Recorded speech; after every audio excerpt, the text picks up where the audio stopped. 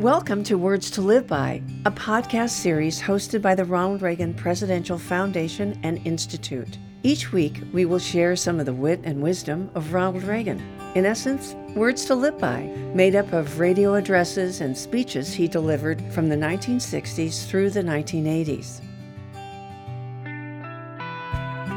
40 years ago, in the summer of 1983, our 40th president was still in search of effective communication with the Soviet Union. Brezhnev had been unresponsive to his efforts.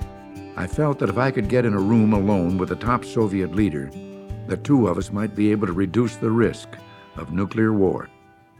Shortly after I was discharged from the hospital after I was shot in the spring of 1981, I sent a handwritten letter to Leonid Brezhnev, the top Soviet leader, declaring my interest in opening a dialogue between us that would lead to peace. It was what I called quiet diplomacy. I didn't get anywhere with Brezhnev, and before long he died. That was in late 1982 when Brezhnev died after leading the Soviet Union for 18 years. And you may recall he was replaced by Yuri Andropov, longtime head of the KGB, not exactly a sweetheart. He was the fellow who presided over the crushing of the Hungarian Revolt in 1956. He was identified as an instigator of the expulsion of Alexander Solzhenitsyn, and he was suspected of having given the order for the assassination attempt against Pope John Paul II. Known as a hardliner, it was always believed that Andropov was the architect of the crackdown on Poland. Former President Richard Nixon described Andropov as the most formidable and dangerous adversary of any recent Soviet leader. So, in 1982, Andropov was 71 years old when he became leader of the Soviet Union, but not a well man. When George Shultz met him, he said he looked more like a cadaver than Brezhnev did when he was lying in state in November 1982. Okay, so now let's move into 1983. Described by Stephen Hayward, scholar and author of The Age of Reagan, he said that 1983 was the most dangerous and fateful year in the entire Cold War struggle with Andropov at the helm of the USSR. After much anti-Reagan rhetoric from the Soviet Union, specifically Andropov, President Reagan continued to write to him and told him in a letter, "Our predecessors have made better progress when communicating privately and candidly. If you wish to engage in such communication, you will find me ready. I await your reply." Well, such was not the case. Then on August 31st, 1983, mid-afternoon Washington time, a Korean Airlines 747, Flight 007, en route from New York to Seoul, disappeared from air traffic control radar screens in the Far East. It took air traffic controllers and American intelligence agencies several hours to piece together what had happened. By 10:30 p.m. Eastern Time, the unthinkable had occurred. The Soviets had shot the civilian airplane out of the sky. 60 Americans, including an American congressman, were among the 269 passengers. Over the next few weeks, the president had plenty to say. Here, then, is his first statement to reporters on September 2nd, just 2 days after the shooting. Now, in the wake of the barbaric act committed yesterday by the Soviet regime against a commercial jetliner, the United States and many other countries of the world made clear and compelling statements that expressed not only our outrage, but also our demand for a truthful accounting of the facts. Our first emotions are anger, disbelief, and profound sadness. While events in Afghanistan and elsewhere have left few illusions about the willingness of the Soviet Union to advance its interests through violence and intimidation, all of us had hoped that certain irreducible standards of civilized behavior nonetheless obtained. But this event shocks the sensibilities of people everywhere. The tradition in the civilized world has always been to offer help to mariners and pilots who are lost or in distress on the sea or in the air. Where human life is valued, extraordinary efforts are extended to preserve and protect it. And it's essential that as civilized societies, we ask searching questions about the nature of regimes where such standards do not apply. So after this statement, the president goes on to ask some really tough questions. Questions that really resonate today if we contemplate the invasion of Ukraine. Let's listen. Beyond these emotions, the world notes the stark contrast that exists between Soviet words and deeds. What can we think of a regime that so broadly trumpets its vision of peace and global disarmament, and yet so callously and quickly commits a terrorist act to sacrifice the lives of innocent human beings? What can be said about Soviet credibility when they so flagrantly lie about such a heinous act? What can be the scope of legitimate mutual discourse with a state whose values permit such atrocities? And what are we to make of a regime which establishes one set of standards for itself and another for the rest of humankind? More from the president on the tragedy of Korean Airliner 007 right after this brief message. The Ronald Reagan Presidential Foundation is the nonprofit organization created by President Reagan himself, and specifically charged by him with continuing his legacy and sharing his principles: individual liberty, economic opportunity, global democracy, and national pride. We must remain vigilant and work together to share these conservative principles with younger generations. Your role is critical to move our mission forward. Thank you for your continued support. Please visit reaganfoundation.org/give. That's reaganfoundation.org/give.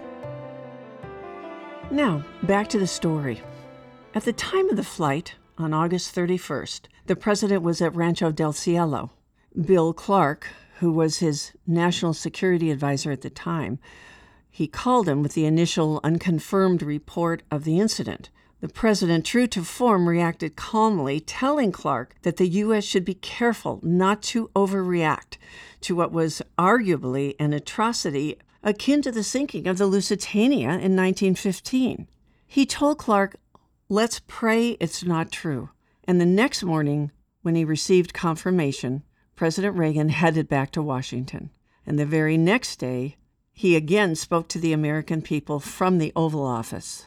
So what happened? Why was KAL 007 a sitting duck?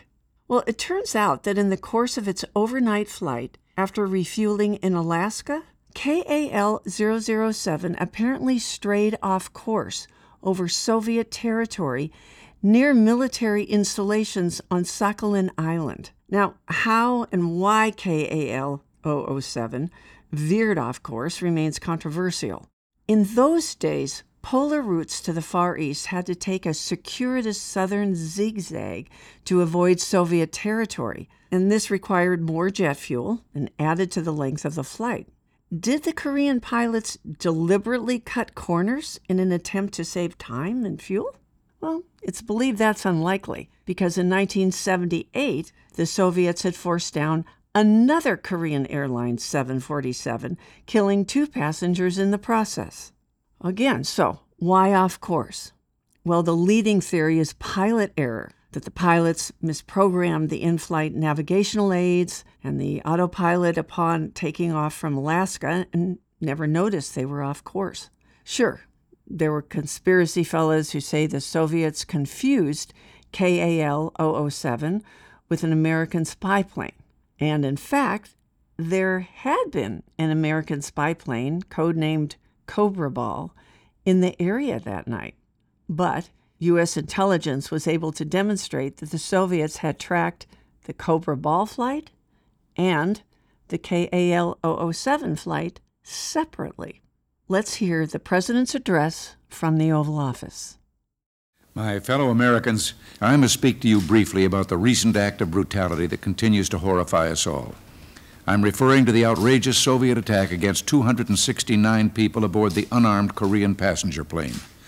This murder of innocent civilians is a serious international issue between the Soviet Union and civilized people everywhere who cherish individual rights and value human life.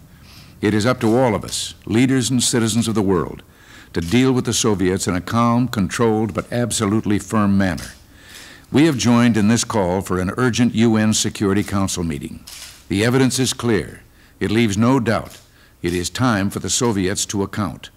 The Soviet Union owes the world the fullest possible explanation and apology for their inexcusable act of brutality. So far, they've flunked the test. Even now, they continue to distort and deny the truth. American intelligence intercepts proved that the Soviets tracked the plane for more than 2 hours, and that the fighter aircraft that finally fired on the 747 observed the plane from a variety of close positions for about 20 minutes. The pilot later claimed that the Soviet airmen were not trained to recognize civilian aircraft, though the 747, with its distinctive hump, is one of the most easily recognized airplanes in the world. And, moreover, a Korean plane had its civilian running lights on. Most damning were the intelligence intercepts of the pilot receiving orders from the ground to fire on the plane, which said, "Invader has violated state border, destroy target." It was later learned that the order had been cleared with senior defense officials in Moscow, the head of whom was subsequently promoted. People everywhere can draw only one conclusion from their violent behavior. There is a glaring gap between Soviet words and deeds. They speak endlessly about their love of brotherhood, disarmament, and peace, but they reserve the right to disregard aviation safety and to sacrifice human lives. Make no mistake on this last point. This is not the first time the Soviets have shot at and hit a civilian airliner when it flew over Soviet territory. Our government does not shoot down foreign aircraft over U.S. territory, even though commercial aircraft from the Soviet Union and Cuba have overflown sensitive U.S. military facilities. We and other civilized countries follow procedures to prevent a tragedy rather than to provoke one.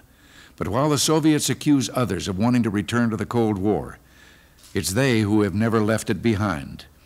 I met with the National Security Council last night. Tomorrow I will meet with congressional leaders of both parties to discuss this issue, as well as the situation in Lebanon, on which the National Security Council met today. We're determined to move forward and to act in concert both with the Congress and other members of the international community. We must make sure that the fundamental rules of safety of travel are respected by all nations, even the Soviet Union. As I mentioned at the outset, we've watched with horror these past few days as totalitarianism has shown its ghastly face once again. That's why here in America, we must remain a bastion of free men and women working together toward a brighter future. Till next week, thanks for listening, and God bless you. So what did happen? Well, many conservatives criticized Reagan for being too weak. William Safire, New York Times columnist, said Reagan had sounded off more fiercely than Theodore Roosevelt and has acted more pusillanimously than Jimmy Carter. George Will wrote, "Thank God it's not December, or some dunce would suggest dimming the national Christmas tree." So what steps were taken? Let's listen to his radio address on September 17th. This is 2.5 weeks after the shooting. My fellow Americans, 5 days after the Soviets shot down KAL 007, I went on nationwide television to urge that all of us in the civilized world make sure such an atrocity never happens again. And I pledged to you that night we would cooperate with other countries to improve the safety of civil aviation, asking them to join us in not accepting the Soviet airline Aeroflot as a normal member of the international civil air community. Not, that is, until the Soviets satisfy the cries of humanity for justice. On Thursday, an American delegation led by Lynn Helms, who heads up the Federal Aviation Administration, went to Montreal for an emergency session of the ICAO, the International Civil Aviation Organization. This meeting was called at the request of the Republic of Korea, and 32 countries are attending. The group immediately went to work on a resolution to call for an international investigation to deplore this atrocity and to review procedures to prevent civilian aircraft from ever being attacked again. Yesterday, the resolution passed by an overwhelming majority. The Soviets have not budged. Apparently, their contempt for the truth and for the opinion of the civilized world is equaled only by their disdain for helpless people, like the passengers aboard KAL Flight 007. They reserve for themselves the right to live by one set of rules, insisting everyone else live by another. They're supremely confident their crime and cover-up will soon be forgotten and we'll all be back to business as usual. Well, I believe they're badly mistaken. This case is far from closed. The Soviets' aggression has provoked a fundamental and long overdue reappraisal in countries all over the globe. The Soviet Union stands virtually alone against the world. Good and decent people everywhere are coming together, and the world's outrage has not diminished. Repercussions such as that emergency ICAO meeting in Montreal are just beginning. Take the example of aviation. Canada suspended Aeroflot landing rights for 60 days and froze the signing of an agreement for Aeroflot refueling at Gander. The Canadian Air Traffic Controllers Association has withdrawn from a long-standing exchange agreement with its Soviet counterpart organization. The IFALPA, that's the International Federation of Airline Pilot Associations, declared the USSR an offending state. It called for its member associations to ban all flights to Moscow for 60 days, and it called on related international unions and professional associations to take similar actions. It demanded Soviet guarantees that similar attacks will never be repeated. And what is most encouraging, because it underscores this reappraisal I mentioned, the IFALPA promised to consider further actions against the Soviets if no such guarantees are given. Scandinavian Airlines has suspended flights within Soviet airspace for 60 days. Norwegian pilots and air traffic controllers are boycotting all air service between Norway and the Soviet Union. With the exception of France, Greece, and Turkey, all the NATO nations and Japan have temporarily suspended civil air traffic between their respective nations and the Soviet Union. Even neutral Switzerland and pilots in Finland have joined the general boycott. Australia and New Zealand are also taking strong measures in the area of civil aviation. In the United Nations, the Security Council voted a resolution deploring the Soviet attack, forcing the Soviets to cast their veto to block its adoption. Here, too, we're seeing evidence that a fundamental reappraisal is in the works. Most countries rebuked the Kremlin. Only a few of Moscow's dependables stood up for its defense. Non-aligned nations are looking to the United States for leadership. I've instructed our ambassador to the UN, Jean Kirkpatrick, to sit down with them to seek out new areas of cooperation.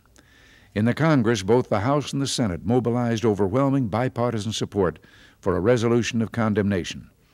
Some would have us lash out in another way by canceling our grain shipments, but that would punish American farmers, not the Soviet aggressors. The most effective, lasting action against their violence and intimidation, and it's the one action the Soviets would welcome least, will be to go forward with America's program to remain strong.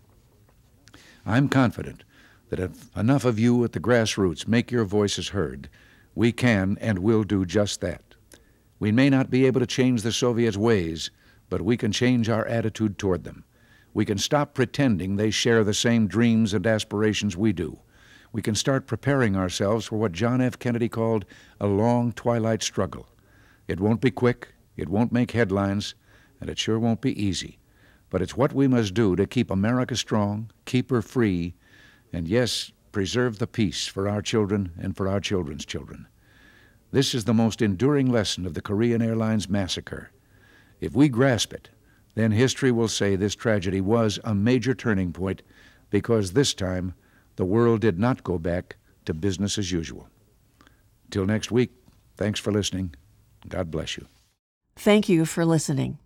For more information on the Ronald Reagan Presidential Foundation and Institute, including information on how to become a member, information on upcoming exhibits at the Reagan Library, and more information on the legacy of President Reagan, please visit reaganfoundation.org. And don't forget to like and follow the Reagan Foundation on all social media platforms.